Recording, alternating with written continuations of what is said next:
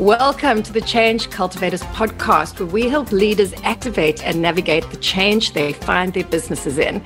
I'm Rosin Boy, and I'm here with my co-host, Patrick Fitzmaurice. Hello, Roz. Excited to be with you once again on this discussion and really excited about the dialogue we're about to have. Fantastic. Today we are speaking with Dr. Melissa Peterson, Chief Limitless Officer of Longevity Experts Network. Melissa is a sought-out visionary female leader and transformational epigenetics coach. She is redefining the limits of what is possible in human flourishing. At a very personal level, Melissa really looks at how to express an individual's highest outcome in business, health, and life. So, Melissa, welcome to the show. Thank you. It's so fantastic to be here. Well, where to start? Where to start for our listeners? Melissa started in WCW TV wrestling and then went on to chiropractics and human performance.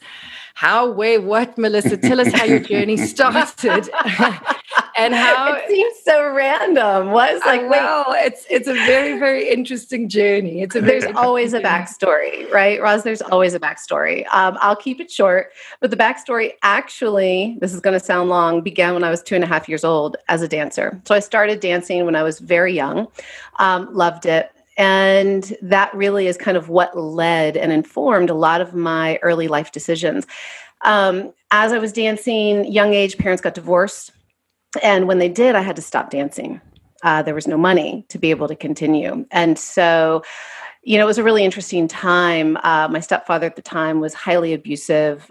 All of a sudden, I went from having kind of this really lovely, normal, whatever that is, childhood, to a very isolated, remote, and separate kind of childhood away from the everyday life. And all the things that I loved. And so somehow, through all of that, I still held on to my love of dance, and I would go down into the basement every day, and nothing was going to stop me, right? And I had a poster on my wall, and it was, total 1980s rhetoric, but if you can see it, you can achieve it. If you can dream it, you can become it.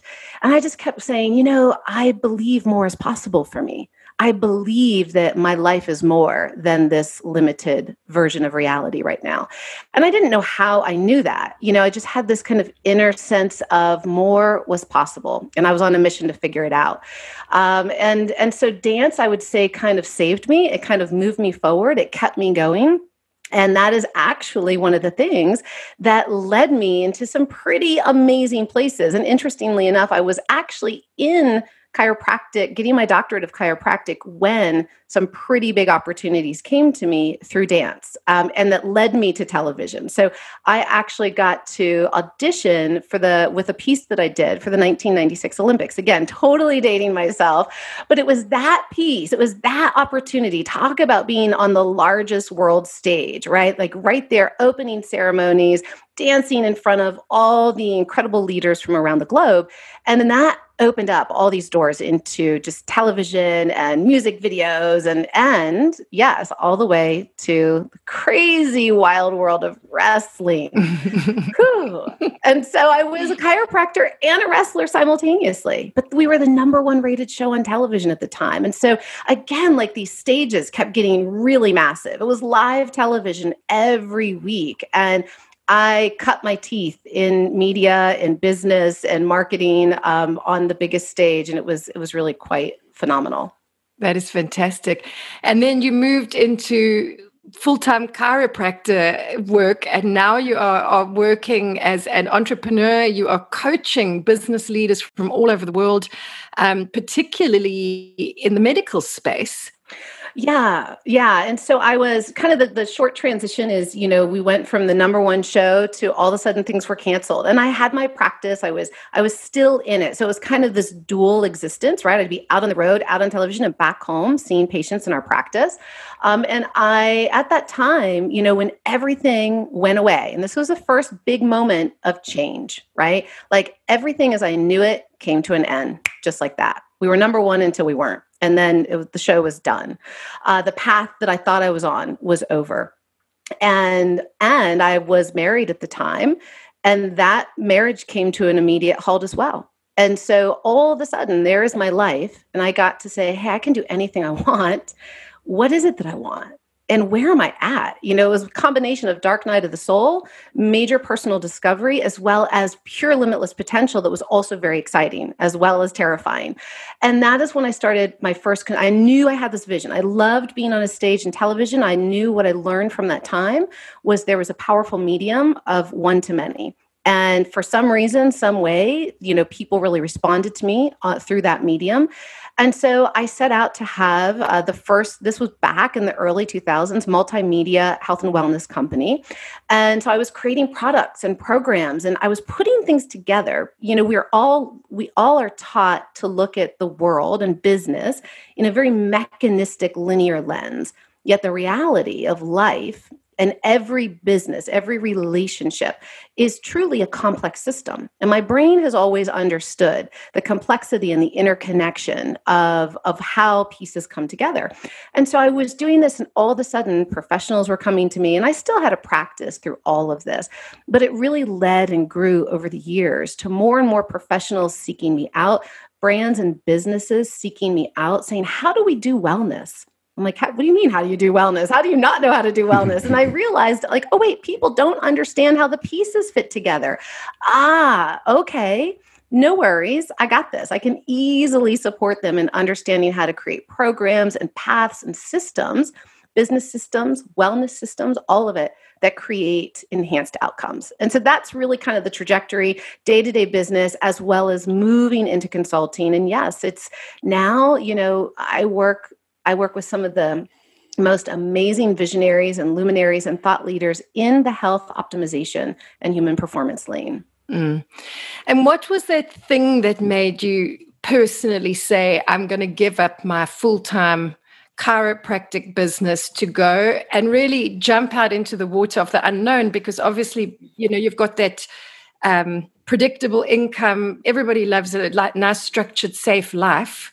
To then go, I'm going to go try something new. You know, obviously you were getting feedback saying we want it, but it's still a very scary jump to make. What drove you to move from comfort to discomfort? Yeah, that's a really great question.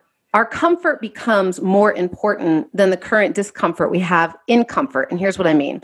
Yes, I had a very fulfilling practice, incredibly busy practice, loved what I was doing, loved my patients and clients, had a lot of local coverage through the Atlanta areas where my practice was at the time. I was on television all the time, educating, outreaching, informing, and it was so fulfilling. And yet at the same time, it wasn't. And here's why. It was one-to-one versus one-to-many. And I was, at the time my son was young, he's still young, he's a teenager now, but where my practice was versus where my home was, I had to sit on 285 around Atlanta every day for upwards of 3 hours. And it didn't matter if I left earlier, if I left later. I played with every combination. Some days I'd get lucky and make it in 75 minutes, but some days it would be over 2 hours to get into my practice. And, you know, it became a quality of life conversation. And I really sat down and I had to really assess and say, okay, this isn't just my life. This is my family's life as well. And what do we as a family want? What matters the most? Because the very reason that I'm doing this, yes, I want to impact change. Yes, I want to elicit greater states of human flourishing and thriving in others. But if I'm not even doing it in my own life, then am I really making my impact? And so I had to turn the mirror on myself and get real with myself and say, I don't want to have to give up that time with my family. I want to be with my husband. I want to be with my son. I don't want to miss. They were waiting until 8:30 at night to eat dinner with me, my little guy, right? And then you have to go right to bed. So I get maybe 30 minutes a day. And that just wasn't a thriving life to me.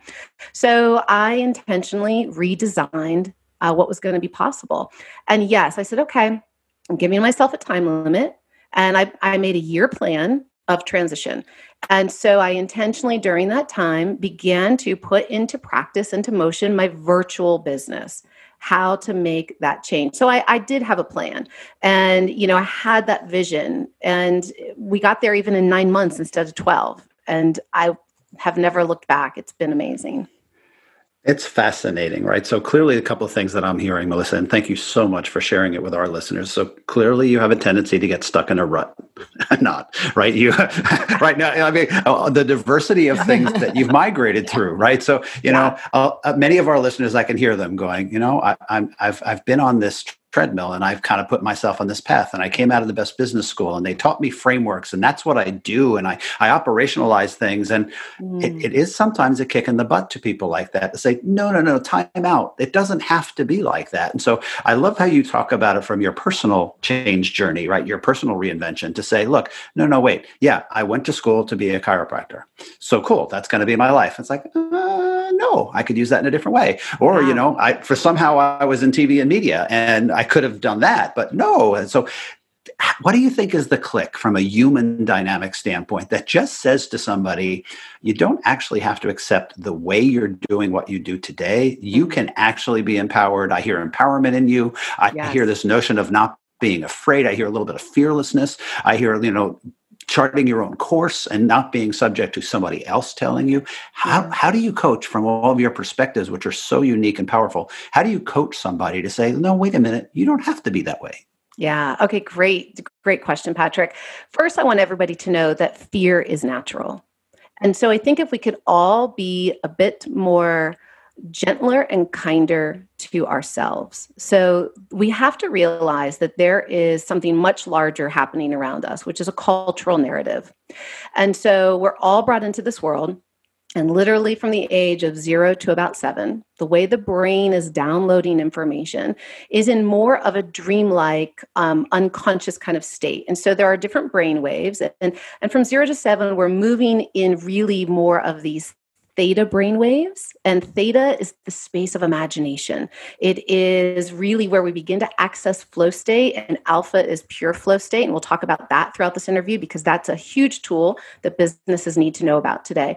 But what happens is that, so when we're little, we're just downloading and we're taking all this information in. We're taking in all this programming from the people we love, from our teachers, again, from our cultural editors, the world around us that's informing us of quote unquote, the rules, right?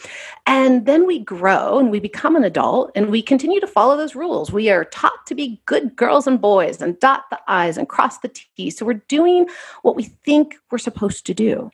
And as we evolve on our own personal journey, we each kind of come to these moments at different times and different spaces and places in different ways. And we feel like, I'm just not happy. Something doesn't quite feel right.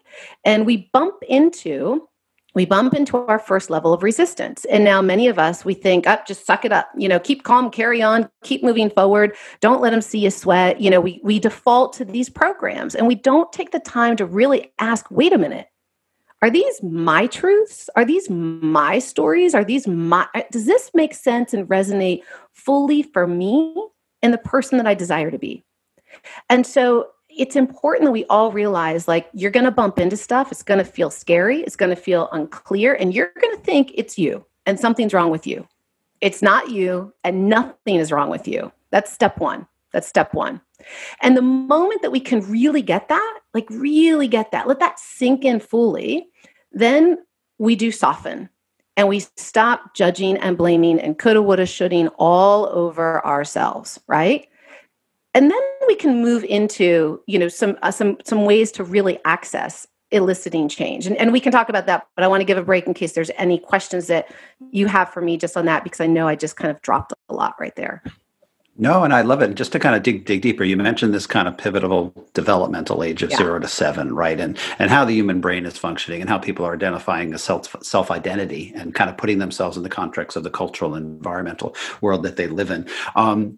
We had Duncan Wardle, the ex-VP of Creativity and Innovation of Disney, on board. And Duncan says in a lot of his workshops, as he helps people become more creative and build more behavioral techniques around behavior innovation, said, we lose some of what made us unique as children, right? Because we immediately start putting ourselves, so at some point we hit that trigger point. You put it at 7 or 8 years old, where we're like, wait a minute, no. I have to start maybe conforming. I have to start defining myself more from external versus my internal. And a lot of times adults have to unlock that again, right? To say, wait a minute, no, that happened, but it didn't have to happen that way. I could have been more conscious and I'm more thoughtful. You used the word intentional earlier. I could have had a more intentional way to think about that. Just touch on that a little deeper as you work with, business leaders and the people in the healthcare space. That seems to be a common human dynamic, that you kind of lose some of that stuff from your early childhood. And those that seem to be wildly successful, you could say, kind of find a way to resurface it and bring it back. Melissa, before you jump in, it also sounds like, you're talking about we start to put limitations on ourselves. So when we're a child, we don't have limitations, but as an adult, we start to put limitations on ourselves. Yes. And I'm so glad you just said that, Roz, because that was exactly where I was going to go with this. And the interesting thing is we're not consciously putting limitations on ourselves. We all want the best, right? We start out every day with the best intentions of how the day and life and relationships and business and all of it will go. Yet so we don't realize where we're putting these perceived limitations. And again, many of these go back to the narrative, our cultural editors, kind of what's already in the unconscious. And so one of the places to start, and, with your question, Patrick, kind of how do we begin to unpin this? And so step one is when you become aware that you're bumping in, and we'll just call it resistance. Let's just say resistance. And resistance doesn't have to be bad. It's just a point of going, there's something going on here that I'm kind of fighting against or with. And remember, you're not broken, you're not wrong, doesn't mean you need to go be put on a medication. I'm not saying like all of a sudden just think like give in and just surrender. This is a time of awakening. The moment you begin to feel resistance is an opportunity to unpin this and to say, could there be something here for me? Right? Could there be something here for me? So I really like to begin with the power of questions. And the better the question, the better the answer. And what happens with a question is, of course, the brain is going to answer it. It's going to find the answer. And, maybe some of your guests have talked about this in the past, but there's a part of the brain called the reticular activating system, that what the RAS is known to do is the brain is constantly filtering, right? It's filtering just so much data that's coming in. And our conscious mind can really only hold on to plus or minus, at this point, they're even saying 4. They used to say 5 to 7 bits of data, but we're so multitasked, right? We're so inundated that we have even shorter attention spans. So consciously, we can only hold on to a bit. And so the brain has to say, well, what's important? What's worth my attention? And so basically what we tell it's going to be on the lookout for. Whether we tell it all the bad things and everything that we're upset about and everything that's going wrong, or the good things, it's going to begin to notice. This leads to a phenomena called cognitive dissonance or cognitive bias. So we all have these biases of how we view the world. You see it differently than I see it, than Roz sees it, and for many reasons. So where I'm going with this is that the moment we come into resistance, many of us lock down, right? Fight, flight, or freeze. The brain is designed to do that because foundationally, the brain's number one job is to keep us alive. And so that's our primitive brain at work. It's triggered. It's going to be triggered. Yet the moment we shift into conscious awareness, I'm triggered, I'm disrupted. This doesn't necessarily jive with me anymore. Maybe this used to be true and this is how I used to handle things, but I'm not getting the results anymore in the same way that feel really good to me. So the moment that happens, here's how we underpin it, is to say, wait a minute, fight, flight, or freeze. My brain is just going to try to keep me lodged right where I'm at to protect me. Thank you, brain. But I can become conscious and override my primitive brain.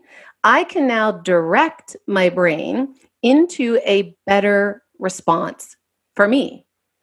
Okay? And I'll keep talking on that, but I think that there's something I'm seeing that Roz has for me. No, it was just reminding me. We had a conversation with a wonderful woman, Cassandra Worthy, recently, and we discussed with her. She speaks about that negative energy, and the negative energy being the fuel for growth. You speak about fight or flight. Do you freeze or do you go? Mm-hmm. And really, the negative energy is necessary for you to grow because it's really what moves you into a new state. Yeah. And also another thing we discussed, which links to what you're saying, is the importance of stepping out of the situation. You saying, ask the questions. and figure out what is important to focus on. Because when you're in a situation, it just seems so overwhelming. She was talking about the first time she was told her, she was going to lose her job, and how overwhelmed she was, and she wanted to just, it wasn't she was losing her job. The company was going through a merger, so she assumed she was going to lose her job. And she, we just spoke about how when you step out of it, it's actually, is there opportunity here? Is this opportunity for me to open my own business or do different things that I've been, too stuck in a rut to do? So I think it's such an interesting perspective, because you can get overwhelmed. And it really is taking that moment to breathe, to step back, to really think about what's actually going on here. And I love your point on the brand can only hold on to 4 things. And I think for our listeners, that's so important. It's constantly just stepping out and actually, even if it's just writing down, what am I focusing on in this moment? What am I focusing on in this conversation with my boss or my colleague? I can't go into a productive conversation fueled with emotion and no focus, because I'm not going to get anywhere. And there's 2 things I want to say to that. It's interesting. I had to make the shift, the intentional shift for myself, having both my own business as well as being a partner in another large entity, and having a platform with more than 50 of today's, health innovators and leaders. So in essence, I don't want to say I'm managing them, right? But I've got a team. I got a lot of things happening on any given moment, on any given day. And in kind of bringing this Longevity Experts Network to market, and bringing the summit out, and getting the book all together and coming out, what was happening is there were so many moving parts. And step 1 is, all of a sudden, as a visionary, we can see it all the way, right? Like, all of a sudden we can see what it will be. We know it fully, and we've got that big picture. And then all of a sudden we think that we have to start filling in every step, every detail, every how-to. And that's the exact wrong thing. Okay. So you need to create the vision, create it. You know where you're going. Now you've got your roadmap. And then you've got to come back into this moment and say, fantastic. What are the 1 to 3? We don't want to go more than 3. And this is not new advice I'm about to give, right? But it's the foundation, it's the basics that we forget, and we have to get this in and get it right. What are the 1 to 3 essential things that I need to do today that will align me with and allow this project to move forward? And so when I was able to just keep refocusing myself, like, first of all, I get so much more done. It's not just I'm done with 3 things and I'm done. More falls in. But I've allowed my brain to focus, exactly to your point, Roz, to focus instead of taking all this extra energy and thinking I've got to manage all these things that I really don't. And I've got a team, I've got other people. I'm like, just stop, stay focused on your part, delegate as you need to. Right. And guess what? You don't need to focus on that today. That time will come. So I think if we first, again, just keep it simple, we overcomplicate, and we think, because we want to be great leaders, we want great results, that we have to micromanage every step. And that's absolutely incorrect. And even with our teams, if we actually allow space for people to create, to step up, to step into their roles, they may disappoint us, but more often than not, they will surprise and delight us, and greater outcomes can occur. Right? Yeah, I love it. And I often kind of try to listen to our guests thinking about what our listeners are thinking, right? So I'm going to describe a persona to you, right? So one of our listeners in my head, right, my hypothetical listener is, a senior vice president of some function at a big company. They've got a boss, they've got a team, right? They went to the best business school. They've learned frameworks, they've learned process. They kind of know what they do on that way. And you have just told them that. Yeah. Okay. say, wait a minute. You don't have to overthink and overplan every step. You actually don't need to do X, Y, Z. You are unlocking some kind of leadership behavior that I think is really critical in a time of disruption for them. How would you kind of rally that into one little concise message for them? It's like, got it. I got how you got where you are. I got the disruptions coming around you and your challenge to drive your team for success and deliver back to the organization, et cetera. How would you boil that down to something that, just say, if you had them in your coaching moment, what would you be telling them? Okay, so here's what I do. The first thing I would have them get into flow, and here is why. The very words, right? When all of a sudden we think, like, and you can feel it. It is palpable, this idea, especially when we are a high level leader. And there's a lot of responsibility for us. And this idea that we're in disruption and we have to evoke change and we've got to manage and support. And all of a sudden, you can just feel the resistance. It's feeling like we're trying to push. We're trying. And that's the word. Hear that. We're trying. Okay, stop. And first and foremost, breathe. Step one, believe it or not, breath is the key to unlock your resource state. And when I say breath, I don't mean just take a breath. Most people breathe incorrectly, and they're actually breathing in an anxiety state breath rate. So we want to breathe gently in and out through our nose, not through our mouth. We want, and especially a lot of leaders and executives have to talk a lot every day. So they're dumping a lot of CO2. They're not maintaining, they're imbalancing their oxygen to carbon dioxide ratio, and they're actually feeling depleted. It's creating greater, in a state of anxiousness, of kind of brain fog, of indecisiveness. So first, let's regulate the breath. Let's intentionally keep it soft and gentle in and out through the nose, and let's slow the breath rate down a bit.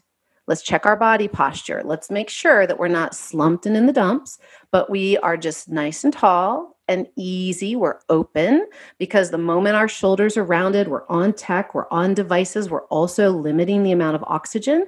We are limiting and we'll just keep it at oxygen for right now. There's a lot of other neurological things happening, but we're reducing oxygen flow. We all know we need oxygen to the brain, to the cells, right, for health. So let's go ahead and just be in a nice neutral lifted state. Let's slow down and make that gentle breathing. Let's see if we can get it into the abdomen. This is step one of creating ease, of releasing some of that stress, that physical, mental, or emotional stress effect on the body. This is also step one into moving into flow state. Tremendous amount of research on flow, and you guys have probably talked about this before, but this is the key for the future. Any corporation, any leader, any team needs to begin to embrace and understand how to access flow, because this actually elicits greater states of creativity and productivity. I love it. So don't assume that we've already covered that, because I will tell you not enough people talk about this, and we haven't had a chance to do it. So close out the rest of that story as you kind of summarize flow. And I know there's a lot in there, but if you had to kind of go, okay, good. I've paused in this particular moment and I've breathed and I've got myself physically recentered for the mental task at hand and the managerial challenge that I have.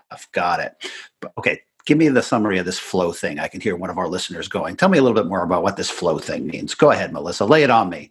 Yeah, so flow is actually, so think of it like being in the pocket, right? You're in your lane, you're in a state where there's greater ease. It just all happens. And it's easy for us to remember a time in our life. Maybe it's as a child playing, maybe it's doing the thing you love the most, where time just kind of evaporates. It either speeds up or it slows down, but there's this time disruption that occurs. And you just, all of a sudden, you're just so immersed, and you actually move through an experience, right? And you have just this all-encompassing sense of self-awe and wonder. And what it does is when we kind of come into this space within our brain of how our brain waves are firing, then we really are in this, like literally the word flow. Imagine you are flowing with your own creative genius. You access clearer thinking, faster outcomes, greater productivity, greater connection, cohesion, collaboration. And it's just this altered and heightened state of just like, oh my gosh, this is awesome. Yeah, I'm keeping it very simple, right? Like, this is really awesome. It's clarity. It's getting the mental clarity. And I don't think enough companies spend time with their leaders on the softer side of management. You know, in one of my previous leadership roles in the corporate world, we actually had a 3-day retreat with a coach from India. And he was a wellness coach, and he spoke specifically on this topic, on how leaders need to slow down. And we speak about stepping out. I mean, he would even say to us little things that you think, is this a waste of money that I'm training my staff on stuff like this? But he'd say, if you're having a stressful moment, go to the bathroom, go sit, put the toilet seat down, go sit on the toilet, and you're talking about breath. And he'd say, listen to your breathing. Like, if you can't focus, just block everything out and hear your breath, like breathe 6 counts in, 6 counts out. And it is such a simple technique that you walk out there going, okay, the anxiety's gone, the panic's gone. Like, I now am just totally focused on what I want to do. And you can up-level that with even body posture And this is, of course, Harvard study, Amy Cuddy, just taking the power pose. So in less than 2 minutes, you can increase testosterone, which is the hormone of, really of clarity and decisiveness, by more than 35%. And you can lower cortisol, so the stress hormone. And what cortisol is going to do, it literally shrinks the hippocampus of the brain, shrinks our ability to remember. So the more stress, the more we're in that stressed state, the more disrupted we are and the less resourceful we actually are. So it behooves us to pause for a moment, to align with ourselves. And just for today, it's keep it simple. Just get the breath right. And if you want to add on another layer, stand in power pose. So that's kind of that Wonder Woman or Superman pose. And I'm always standing in power pose. And it's not because I'm feeling stressed, but it's just that natural state. And it's also a natural leader position and stance. People respond to it. So I'd like to just shift our listeners' focus to the Longevity Summit, which you've just had and which ran between the 14th and the 17th of October. And Melissa, you brought together 50 of the world's top optimization leaders. And I think the thing I'd love you to talk to our listeners about is who these people were, because each of them are within themselves leaders in their own industry. And you kind of think, well, what do they need to learn? They're some of the top professionals in the world. But you saw a need to bring these 50 people together in a summit. Yeah. Why? What was the need? What did you see that you thought there is a place for this right now in this constant world of change we're going through, where people... I'll leave it up to you. I love this. Well, first of all, we know we're in a time of massive disruption, where the globe is going through disruption, right? And so while we see a lot of people shutting down, the one thing that remains constant is, well, we're here, we're alive, and there is this path that we have to move forward. And to move through disruption, we can either do it with a state of resilience, almost an anti-fragile state, optimizing our brain, our body, our being, so that even as things are disruptive, we can still love life. We can still thrive. It doesn't mean that everything has to be doom and gloom. And I think one of the places, my goal was I want to redefine what age means, because the reality that aging means decline, frailty, loss of vitality and vigor, kind of a short span and we're out of here, by 78, depending on where you're at in the world, there's a span, but let's just call it 78 as kind of the main average. And I'm like, I know, first of all, we have the outliers, centenarians. Okay, great. Why can some of them smoke and drink and, play by their own rules and they're living to 112? Other people are vegan and marathon runners and dropping dead of a heart attack at 35. What is really going on, right, when we look at it? And of course, my love of epigenetics, which I know we didn't get a lot of time to talk about today, but it's this whole understanding of your genetic blueprint. Your genetic code is your blueprint. It's just your blueprint of potential. Your genes do not determine your destiny at all. Yet your genetic code, it's literally, I like to think of it as ingredients, right? Just pure potential ingredients waiting to be mixed. Epigenetics is the science of how the signals from the environment are literally informing how those ingredients come together, how they're mixed, how they elicit, how they turn on or off or up or down.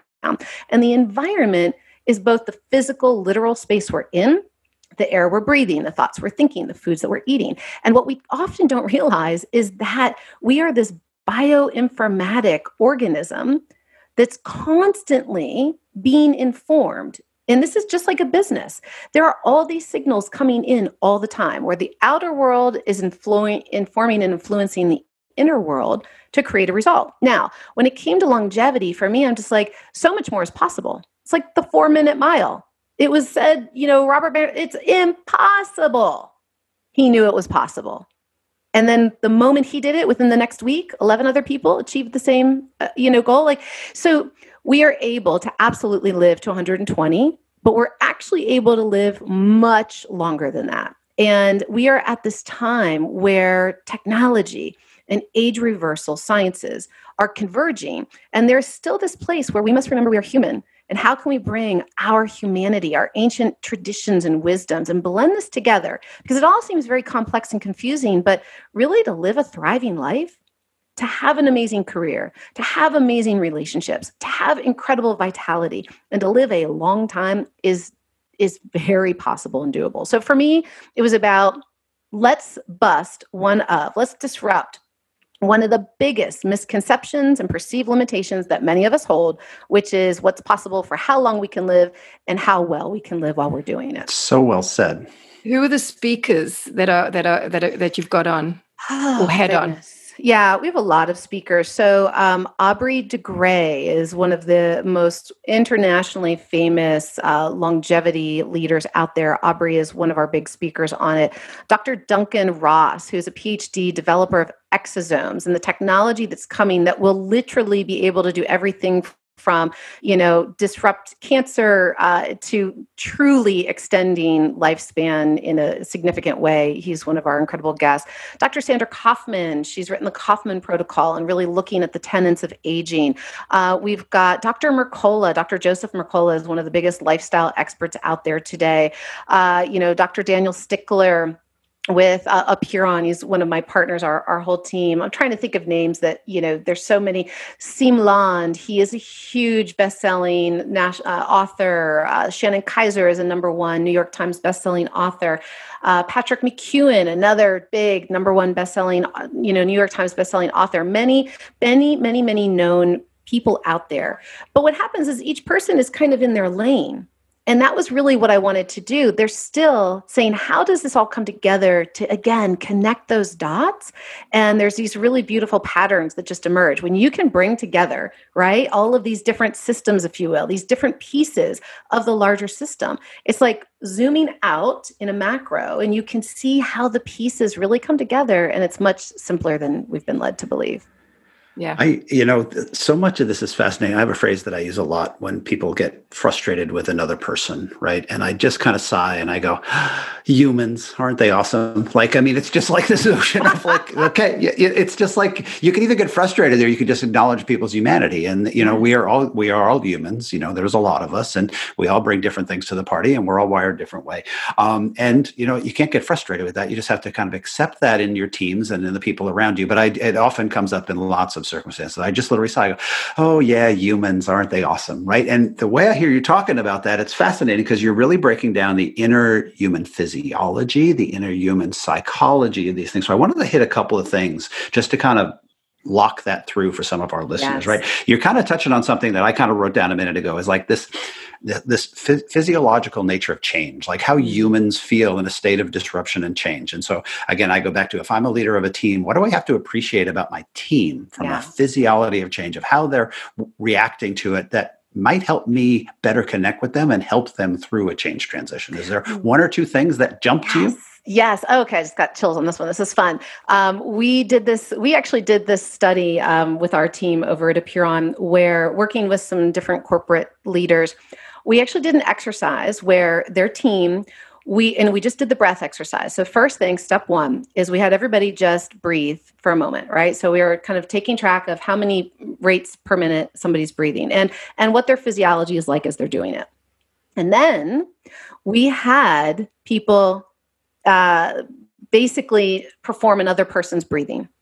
So all of a sudden, when they're breathing Sally's anxious breath state, they can have an appreciation of what it feels like inside of Sally's body, why she is contracted and constricted, right? So again, something as simple as, we say it's simple, but it's like breath. First thing that brings us into the world, last breath we take takes us out of this world. We forget how powerful it really is. So having an appreciation that, yes, I love what you just said, Patrick. We are sovereign beings, and we are not always going to think the same and act the same and even follow the rules the same way, even if there's been a narrative given.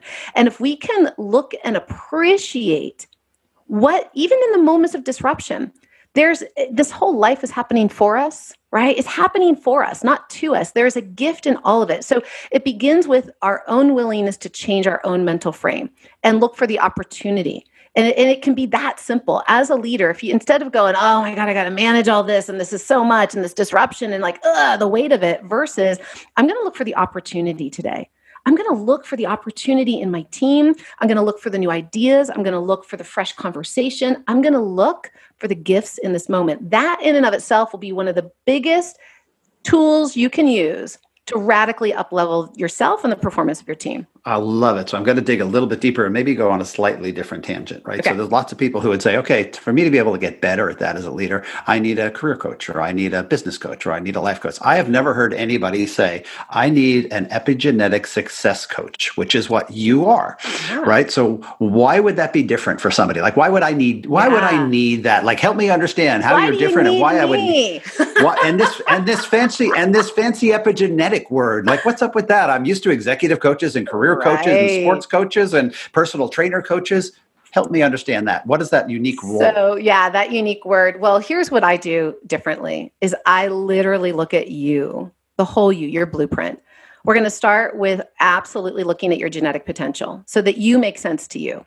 And so that you can align with your own sovereignty. And it's no longer about trying to fit everybody else's mold, but it's also understanding when you know your blueprint and you can then mirror that with how you are showing up, we get to simply decide, is this the right fit, right? Where you're at versus where you want to be and how you want to be during it.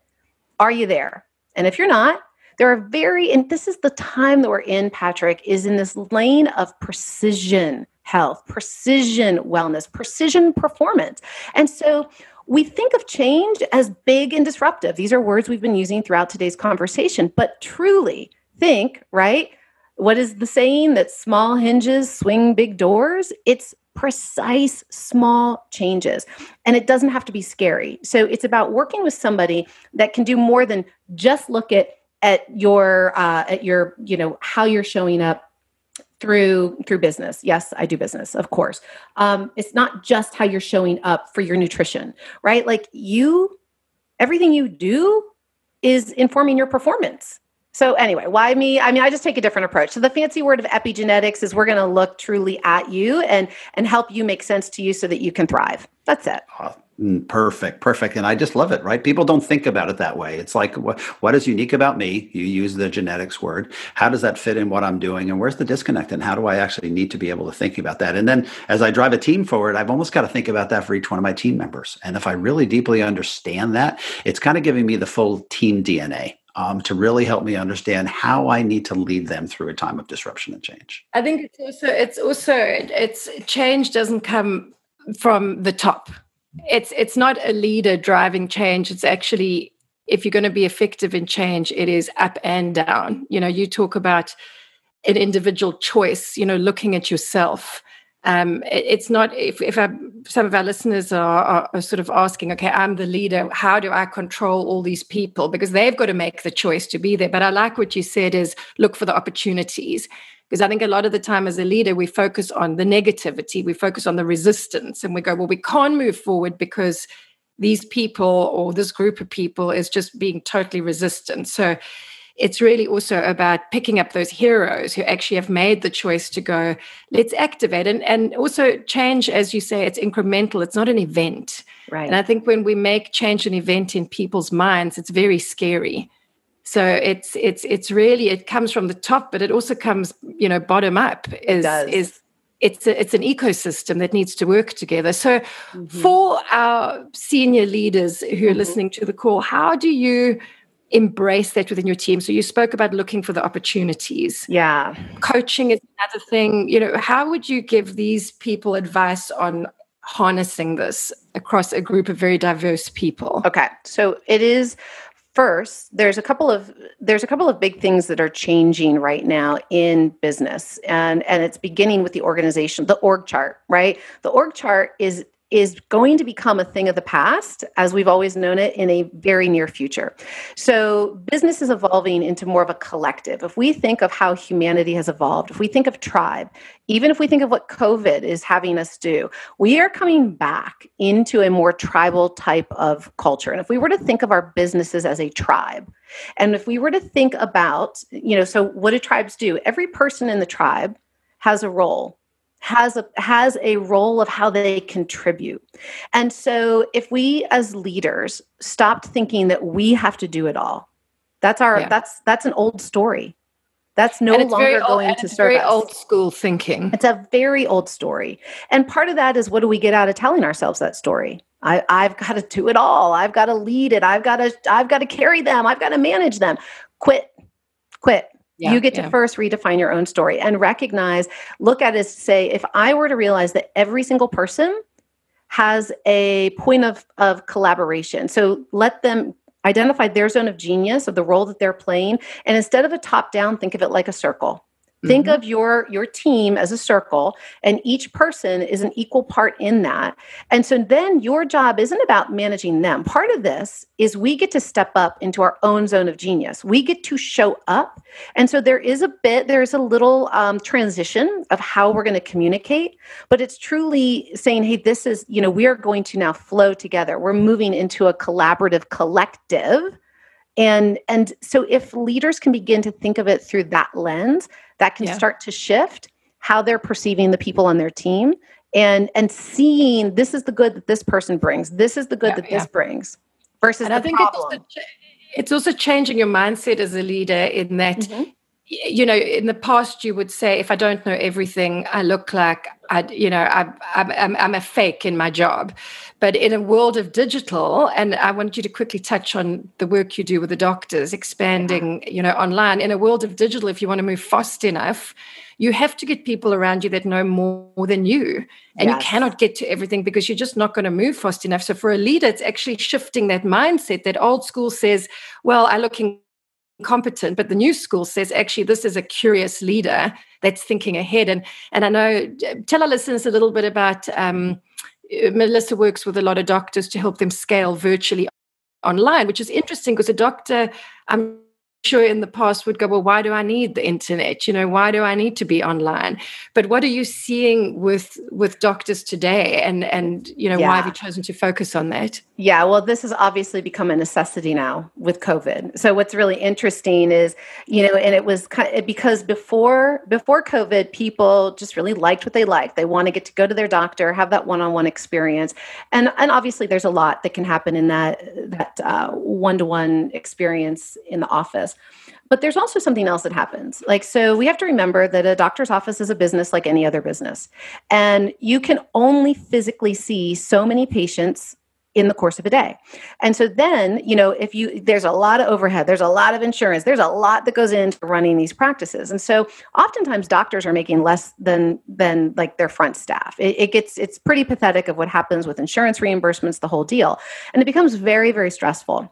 And so a doctor, I always say, let's first look for efficiency, right? Like, what are the things? So step one, I would teach them how to leverage the virtual space, even as an adjunct to what happens in the practice.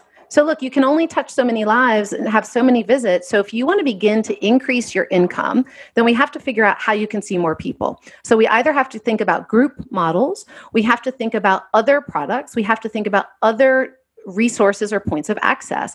And so, and or shorten your time so you can see more people, right? And so one of those ways is, how do you condense the same things that you're saying over and over and over again?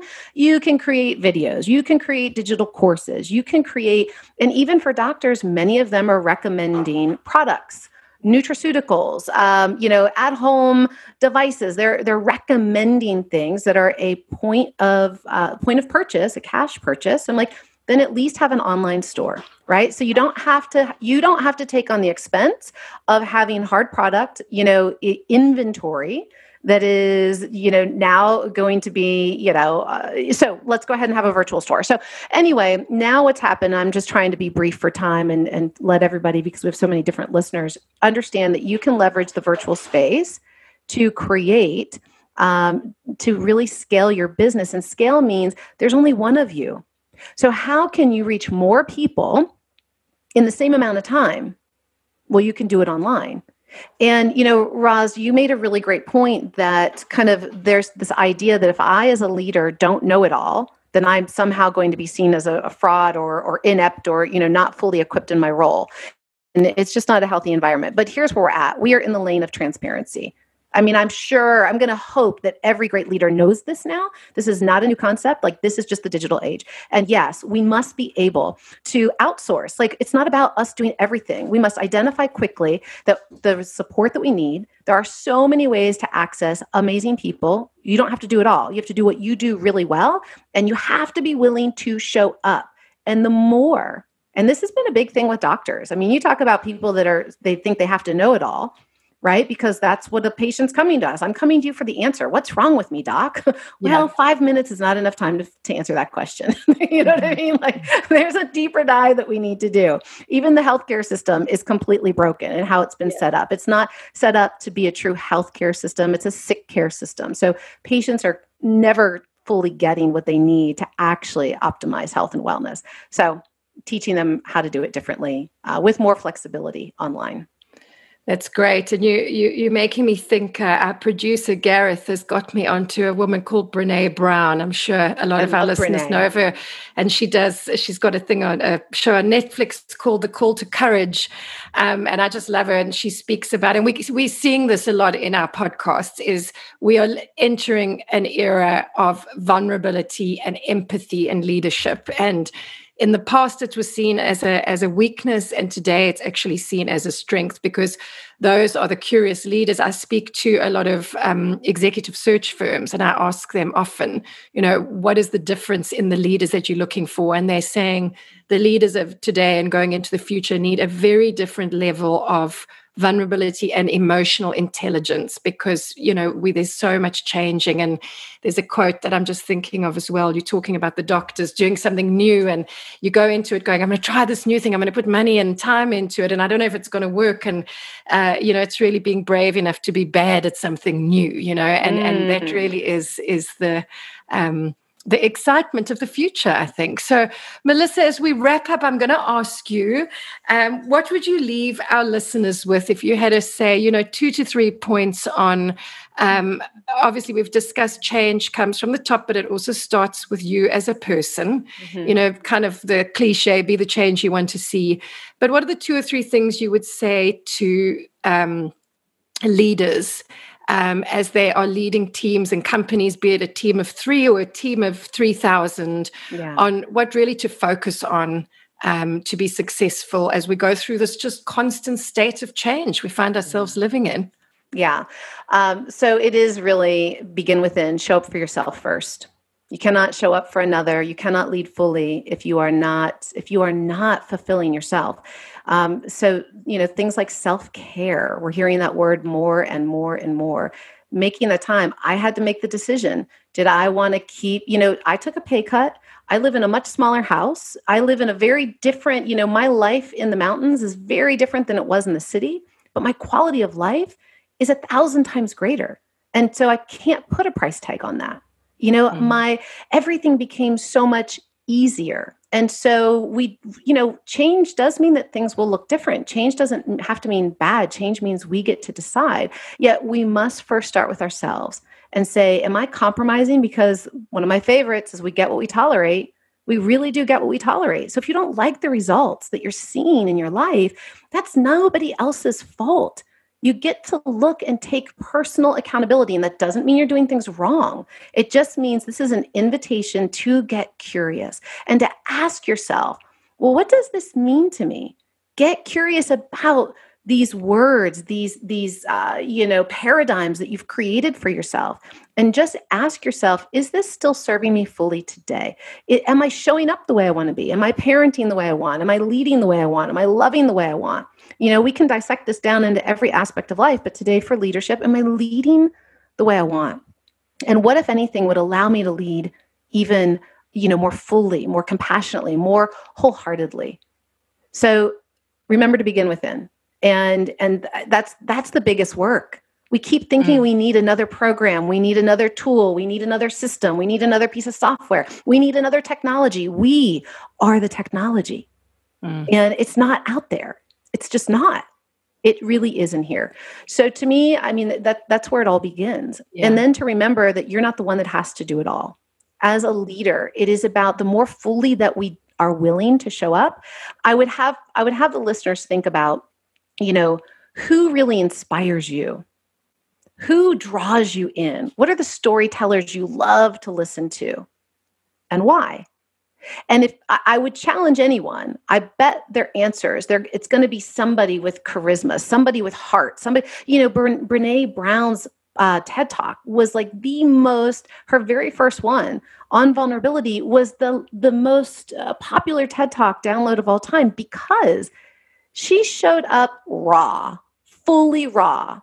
And people resonate with that and went, oh my gosh, I wish I could do that. I wish I could be more of that. So when we think about the storytellers and the leaders that draw us in, then align with that.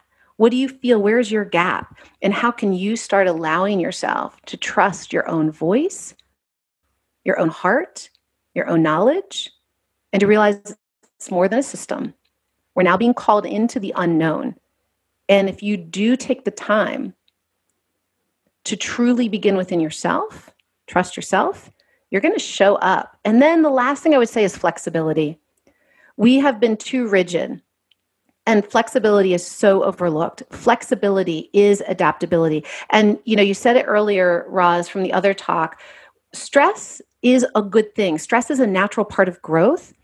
There's eustress, good stress. There's distress, bad stress. Stress becomes bad when we do not take time to rest and recover. And that's that flexibility. So we cannot always drive. We cannot always hustle. We cannot always grind it out. We must rest and recover. We must yin and yang, off and on, right? So think about flexibility as a container to how to show up. That is fantastic, Melissa. And I don't think any textbook could teach us. I think what you've given us insight in on, which is just really raw, and it's at the core of who we are as a people. So thank you for bringing that wonderfully fresh perspective to change. And I think to our listeners and our leaders is actually, it's sometimes just stepping back and really focusing on the person. And I think Melissa's really given us a good, powerful feel for how to not forget that, which is such an important thing. So Melissa, thank you so much for joining us on the show today. I know Patrick and I have a million questions, and we always want to keep going. And I think this conversation is one of them. So just thank you so much. It's been amazing having you on the show. It's been my pleasure. Thank you. Fantastic. Thank you both.